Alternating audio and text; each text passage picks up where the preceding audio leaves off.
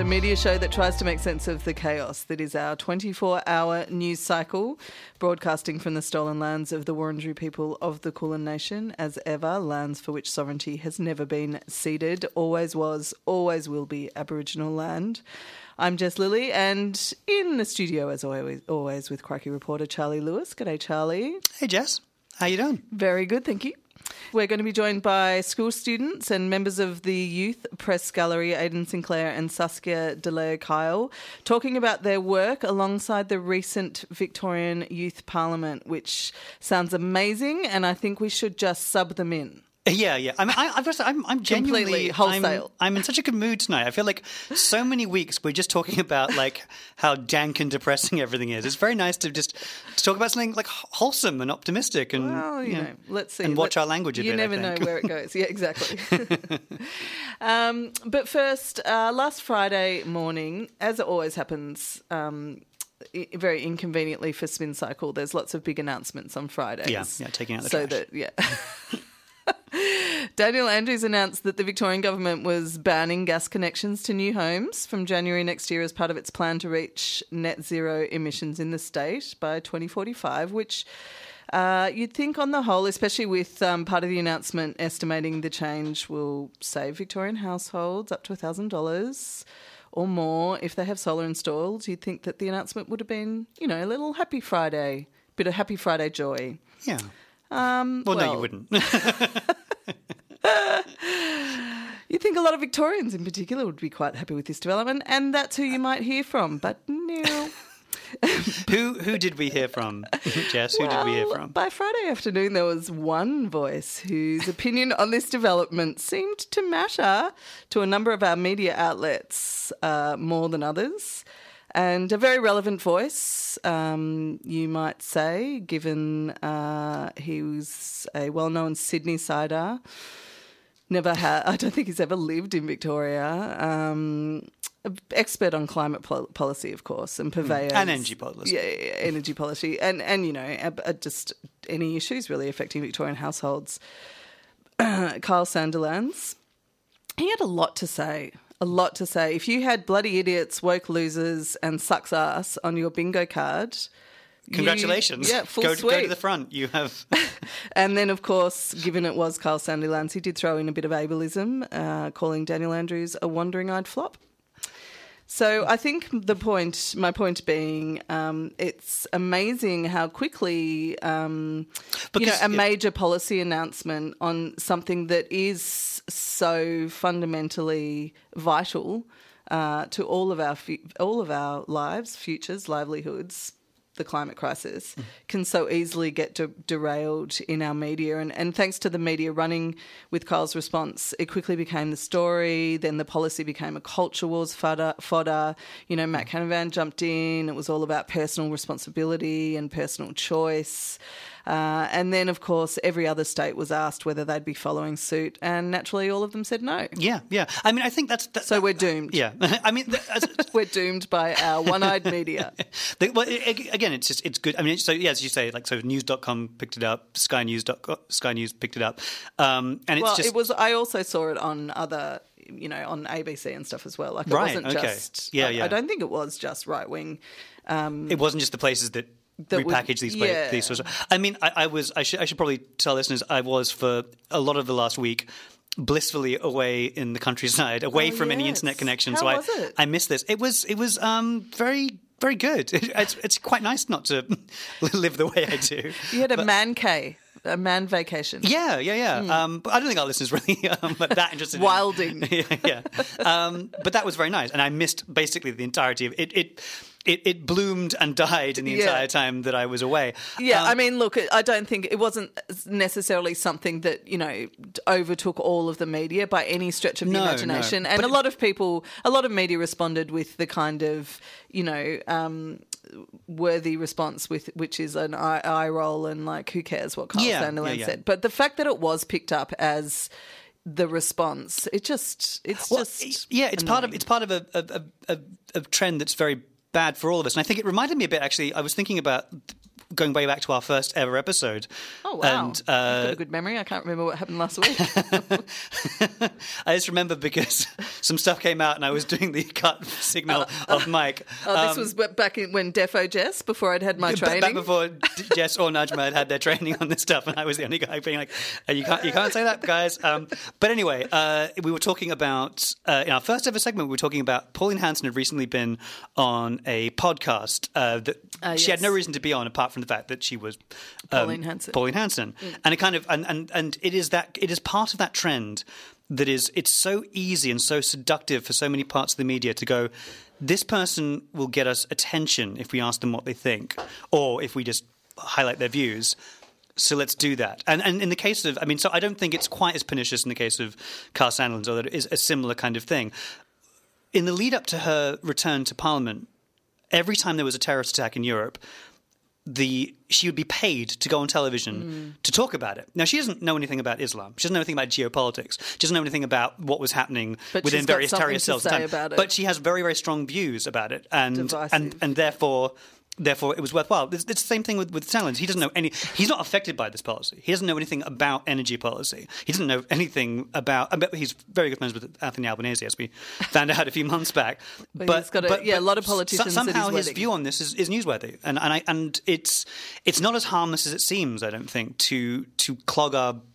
We've got limited attention spans, and we can't do everything. We can't clog it with this sort of stuff. Did you see who won the Gold Logie? I did, yes, I did actually. I did catch that. Another person well known for their really educated views on Islam. yes. But that's the thing that someone can say something. In this case, so let's Sonia Kruger, can say that she thinks that all immigration from Islamic countries should be ceased to this country because they, on the whole, this is in the aftermath of, I think, the Bataclan attack. It was one of the in the mid-2010s there was obviously a spate of attacks in Europe, and she basically said, well, she drew a direct line between terrorism and Islam. Yeah. And now she's just won the Gold Logie. Yeah. So that's the state of our media. I think we are doomed. Any discourse on climate policy is dead, and save yourselves. Anyway. We're going to bring in some wonderful young journalists now who are not going to think that way, hopefully. Triple R on FM, digital, online, on demand, podcasts and via the app. Last month, the Ballarat Times published an article titled Ballarat Youth Take Parliament by Storm, written by Year 10 student Saskia de Leeuw. In the Bendigo Times, Year 11 student Aidan Sinclair published a piece titled Bendigo Youth Push for Public Safety.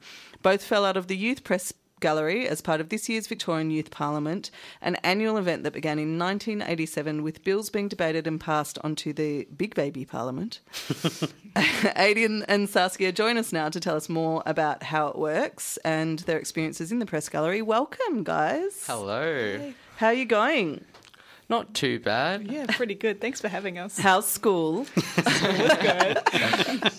So, Saskia, if I can start with you, can you tell us what is the Victorian Youth Parliament, how does it run, and how do you guys get involved as the Victorian Press Gallery as well? Yeah, sure. So the Youth Parliament is a group of young people aged, I think it's 16 to 25, and they come up with, they're from all over Victoria, like I think there was a team from Mildura this time, but they pick an issue that they're passionate about and they write a bill that they end up ultimately debating in Parliament House.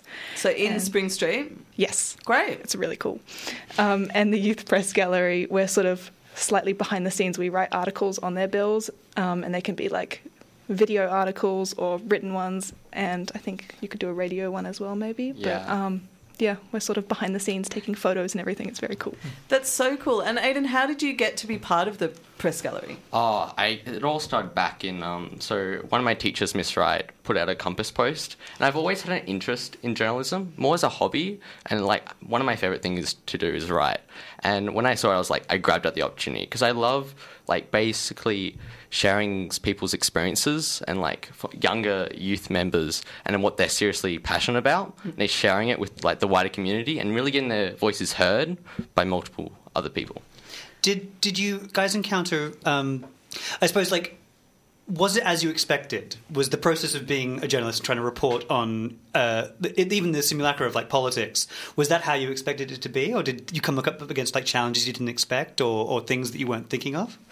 Oh, it was totally different. I was so shocked when I first heard about the program, and I was really like unsure about what it would entail, and we had it was like a 2-month program where we had like Zoom meets every Thursday night to learn about different skills, and I learned so much in those 2 weeks. I went in thinking I was like I kind of knew about journalism, but not too much, but.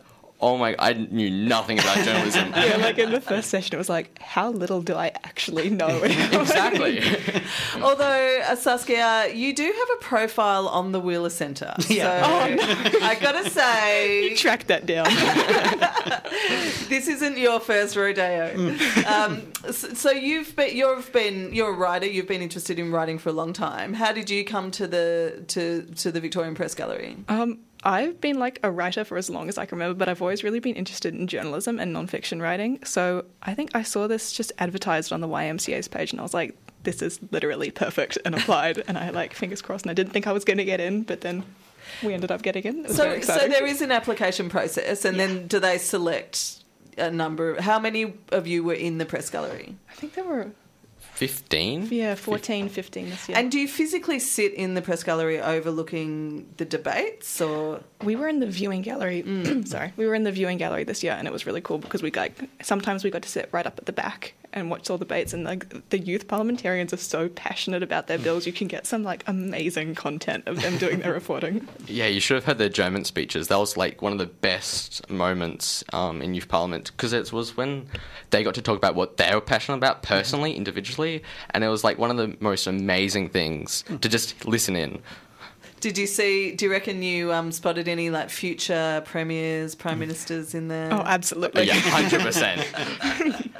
Anyone we should watch out for? I mean, was there...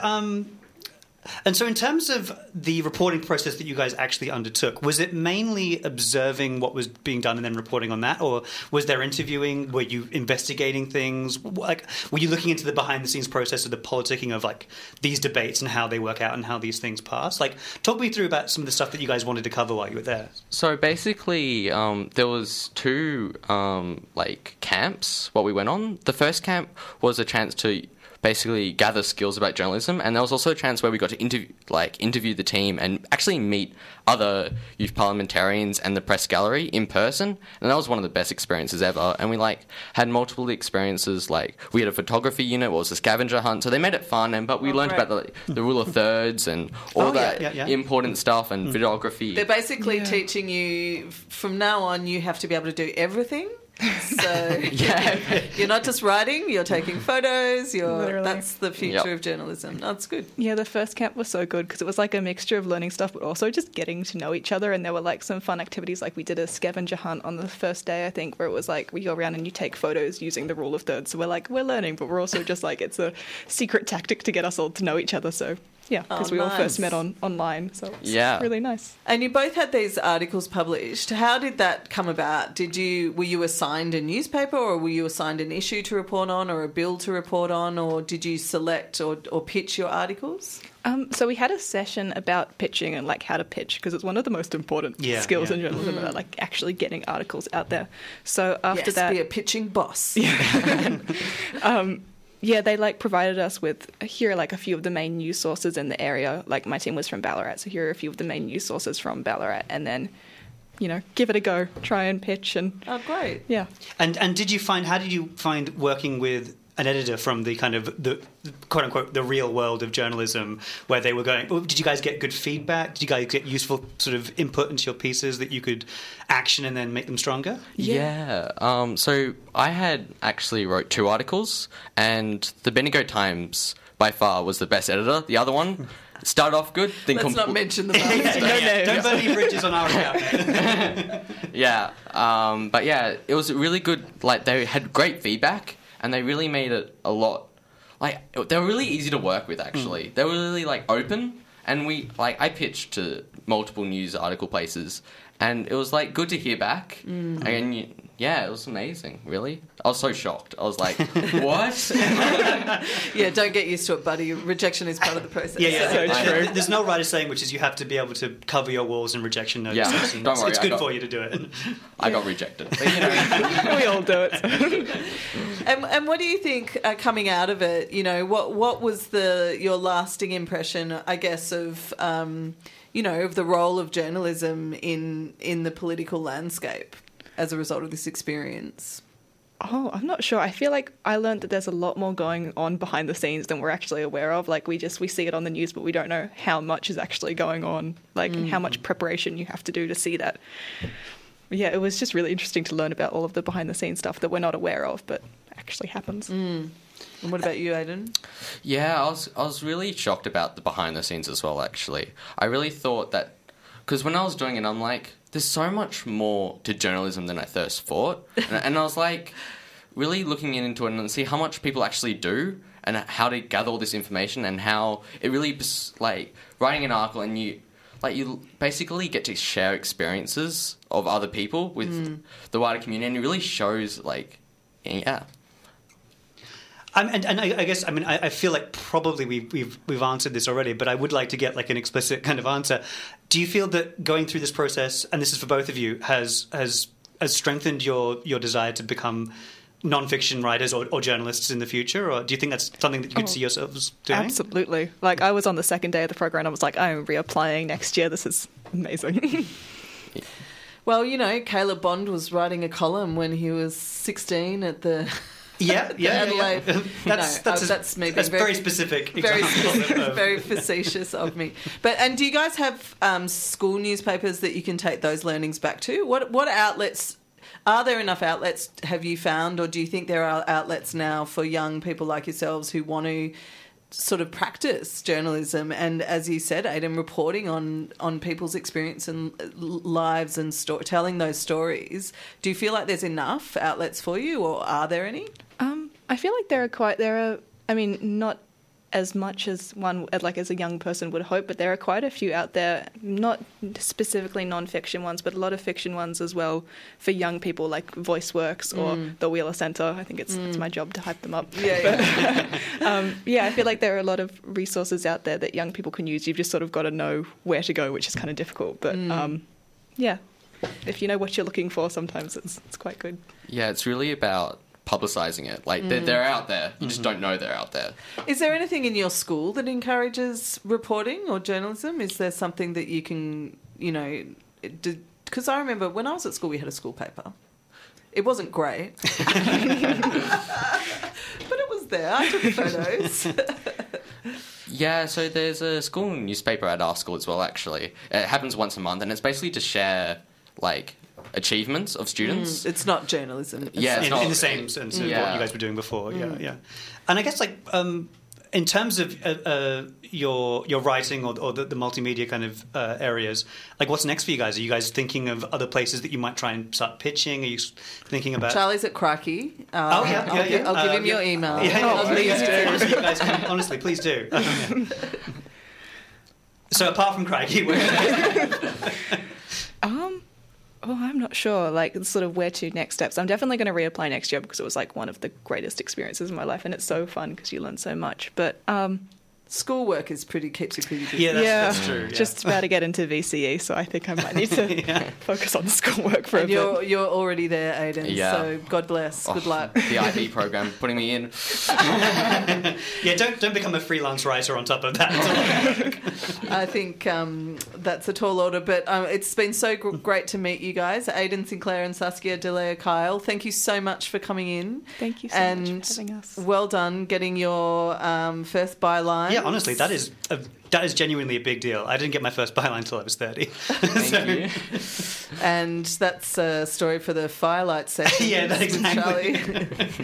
That's when you're not in next week. I'll tell that whole story and no one can stop me. Melbourne's own Triple R.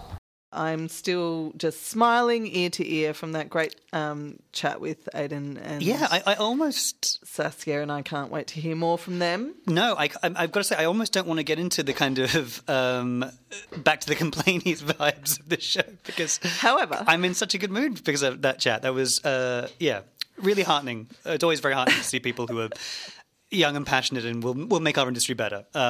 Yes. But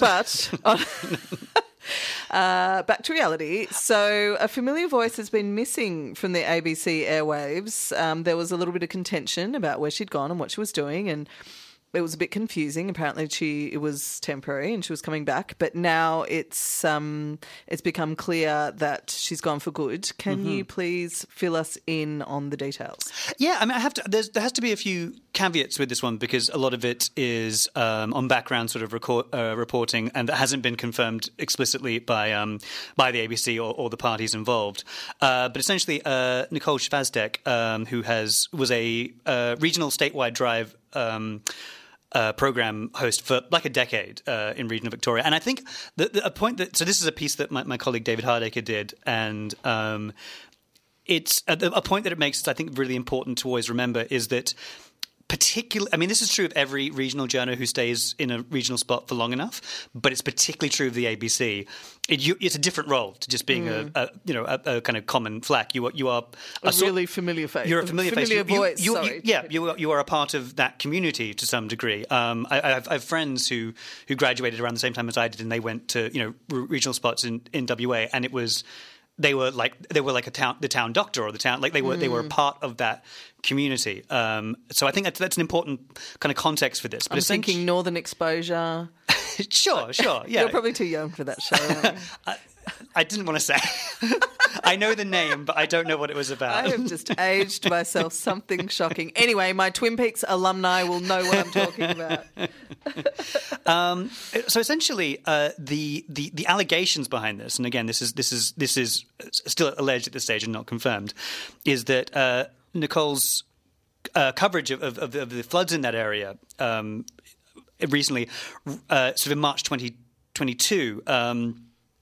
Essentially, her coverage of that was considered too hard on Liberals, or at least this is the allegation is that Darren Chester, a Nationals MP, one actually who is quite, in other contexts, quite a competent and decent guy, but the allegation is that he called the office basically and said, "You guys have got to get a Liberal on to balance out this reporting because it's not fair on us." They'd had a Labour MP on, Justine Elliott, to basically talk about how cold-blooded and mean the federal government response had been to the flooding in that area.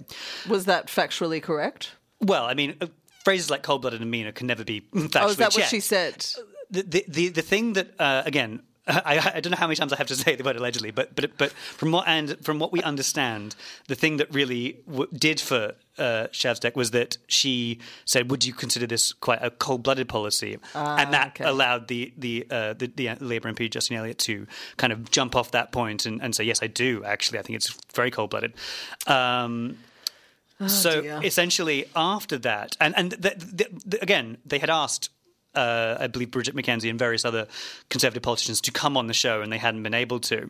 And it appears that was the seed of a real dispute that kind of raged on and on. There is, I mean, you have to look at this in context as well. There's an incredibly long history of the right wing and Liberal Party MPs and their staffers just responding to any perceived bias within the ABC, instantly calling the producers, instantly calling... And all the public broadcasters as well. I mean, the other famous one is obviously the reporter from SBS who Malcolm Turnbull personally called and asked was given the hump.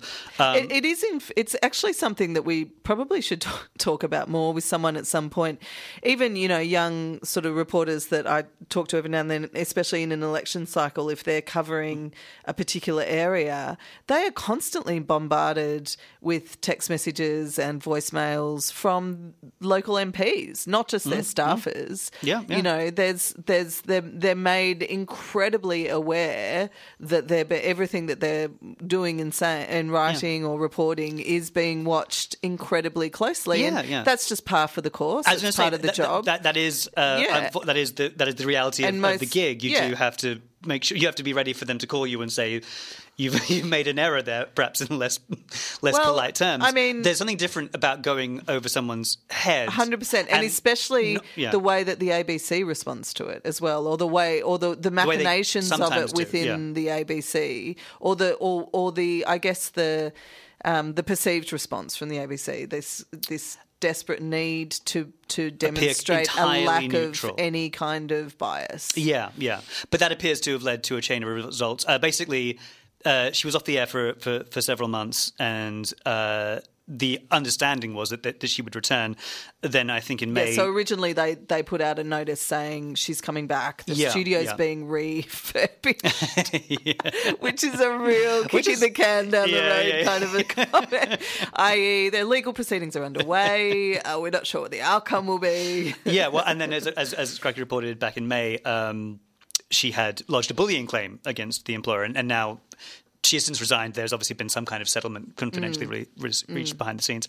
But it is again, it's a constant reminder of what we've been talking about, the idea that, you know, you have to be ready to receive pretty harsh feedback from the people in power to whom you're holding account, and you have to hope that the people above you are going to back you. Yeah, are going to support you. I mean, I think that's the thing. You know, it is a really tough job in terms of, you know, if you are reporting, you're going to speak truth to power. If you're going to hold a flame to people, then you're in a vulnerable position. You need your employer to have your back. Yeah, absolutely, and that's doubly true when the people that you're holding to account also hold the purse strings and control how much money that your employer gets. I mean, so if Anthony Albanese calls a disaster for your local community too, it's just But if Anthony Albanese calls the Australian and says, this is absolute slander that you guys are putting about me, they can say, well, best of luck in the coming elections, sir.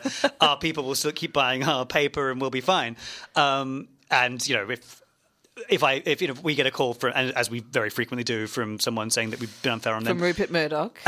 No, Rupert never. No, Rupert famously. Lachlan Murdoch. I have no knowledge of any such call. And if your lawyers get a call from Lachlan's I'm going to let that one through to the keeper, Jess.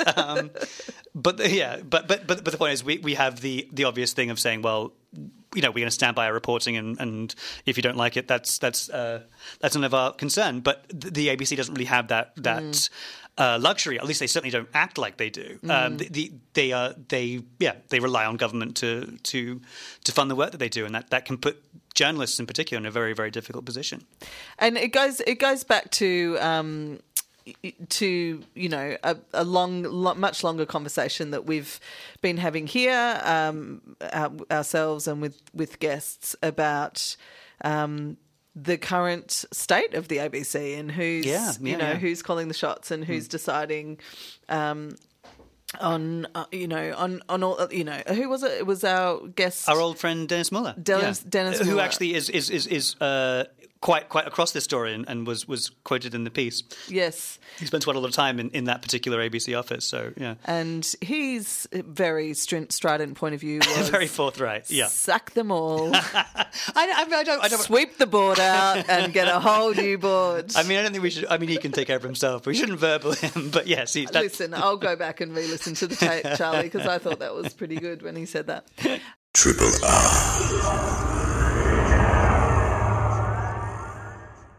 Every little while, we get the joy of an old hot mic episode where a bunch of dudes chewing the fat and completely miss the massive, oversized, fuzzy bank of microphones right in front of their pie holes and say some shit that gets them into deep trouble.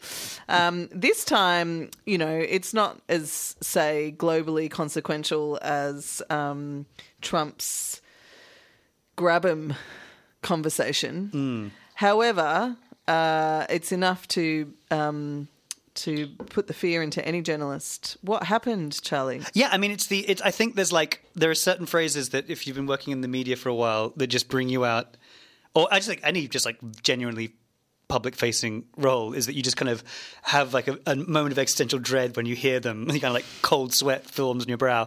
One of them is text read in court. And another one is, yes, caught on a hot mic saying X. In this case, it was like your WhatsApp messages have been subpoenaed. Yeah, exactly. Because there's always something. There's always something. The group chat has been subpoenaed. What was that excellent Bad art friends? Oh, my God, yeah. Oh, God. And then we just still keep doing it. Yeah. We think we're so... Our witticisms... we think, that'll hold up. No one will take that out of context. I'm actually getting hives breaking out at the idea of some of my group chats going public. Wow. Yeah. Anyway, what happened in this case, we haven't quite got to the nub of this conversation here at all. I'm sorry. So it was the ABC's Stephen Jezek, the Nine Papers' Matthew Knott, and the Australian's Ben Packham, and they were basically waiting. It was in the lead up to a press conference with Foreign Affairs Minister Penny Wong and the US Secretary of State Anthony Blinken, who was visiting, and they hadn't arrived yet, so it was just the journalists kind of shooting the shit while they were waiting for those guys to arrive. And again, it is, as you sort of said, it is amazing how often people who have got years of media experience just forget that a bank of microphones, just because you're not looking directly at them or speaking directly into them, they're still on and they still might be able to pick it up. And also, this was a live broadcast. Yeah. So the dramatic irony of the whole thing is they talk a little bit about leaks. We'll get into that actually in a second. Yeah. But essentially, yeah. So he was caught. The ABC's Jezek was caught describing News Corp sort of star reporter Sharry Markson as a pit bull, and I think he used the word unhinged, so unhinged. Like he used that quite a few times to describe her. I think I need to just. Yeah. I'm going to be one of those bloody woke dickheads that Kyle Sandilands generously calls people from the South. It is like there's something kind of, gendered about a guy journalist talking to a couple of other guy journalists and describing a female journalist as unhinged and a pit bull.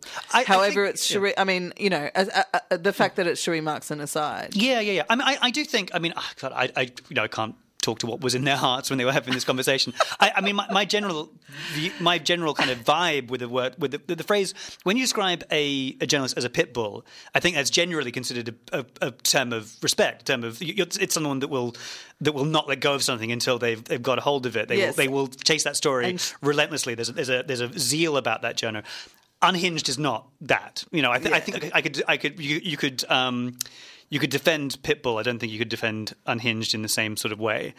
The subject was, one of Sheree Markson's favoured topics that she has been incredibly relentless about is the origin of COVID-19 and the theory that it was somehow related to a leak. It was manufactured in a lab and was either leaked deliberately or otherwise into the population.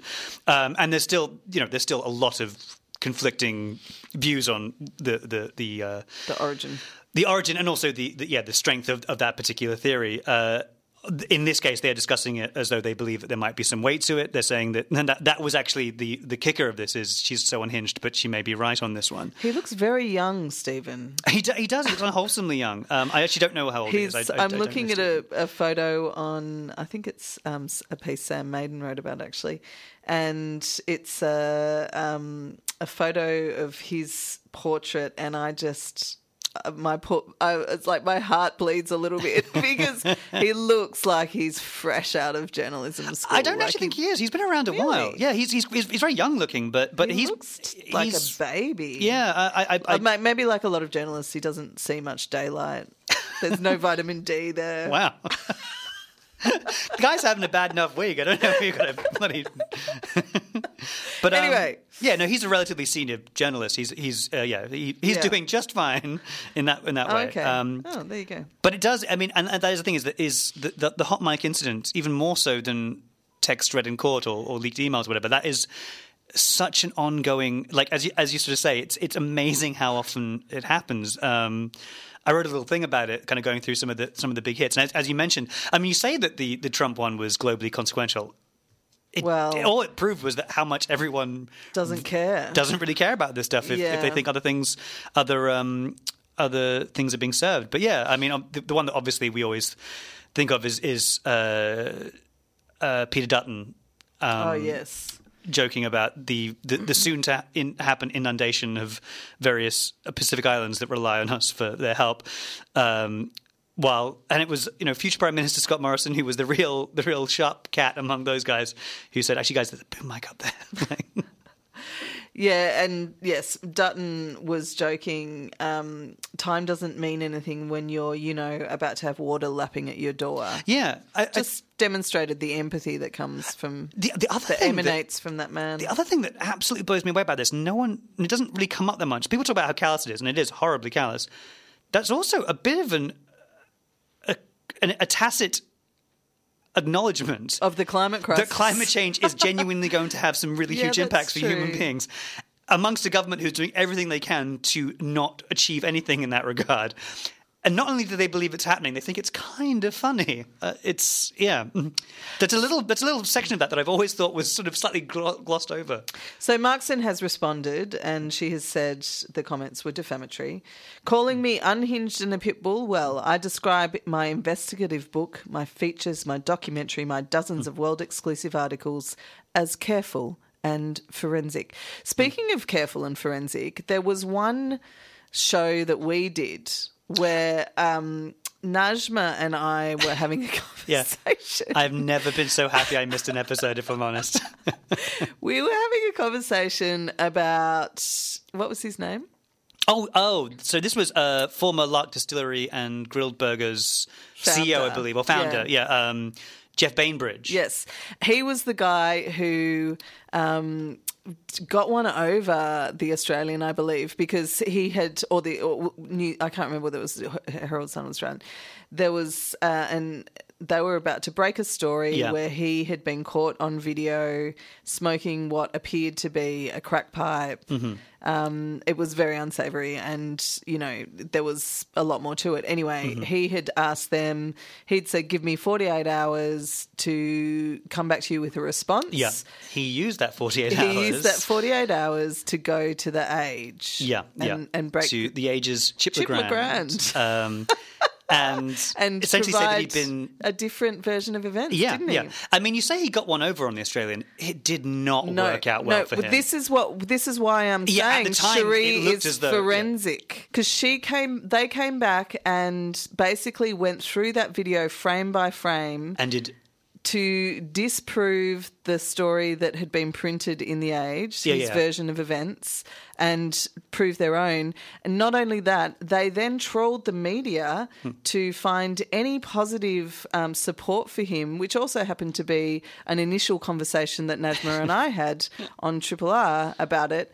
And they played that on the Sky media show as evidence that all the rest of the media had got it wrong. And that was a very stressful few hours in my life when I got a WhatsApp message from my uncle who does watch Sky News saying that I had been on it, because in that episode I might have allegedly referred to Cherie Markson as a lizard person, and I thought that's why I was on Sky News. And that's all for this week. Thanks for listening. You can find us every week on your favourite podcast platform. And you can follow us on Twitter @NajSamble, @LilyJuice, and @The Diary. You can also listen in at rrr.org.au via On Demand for the radio version of the show. Want to support Spin Cycle? Become a Triple R subscriber. Your subscription helps keep the station running and helps Triple R produce and create great radio and podcast content like this.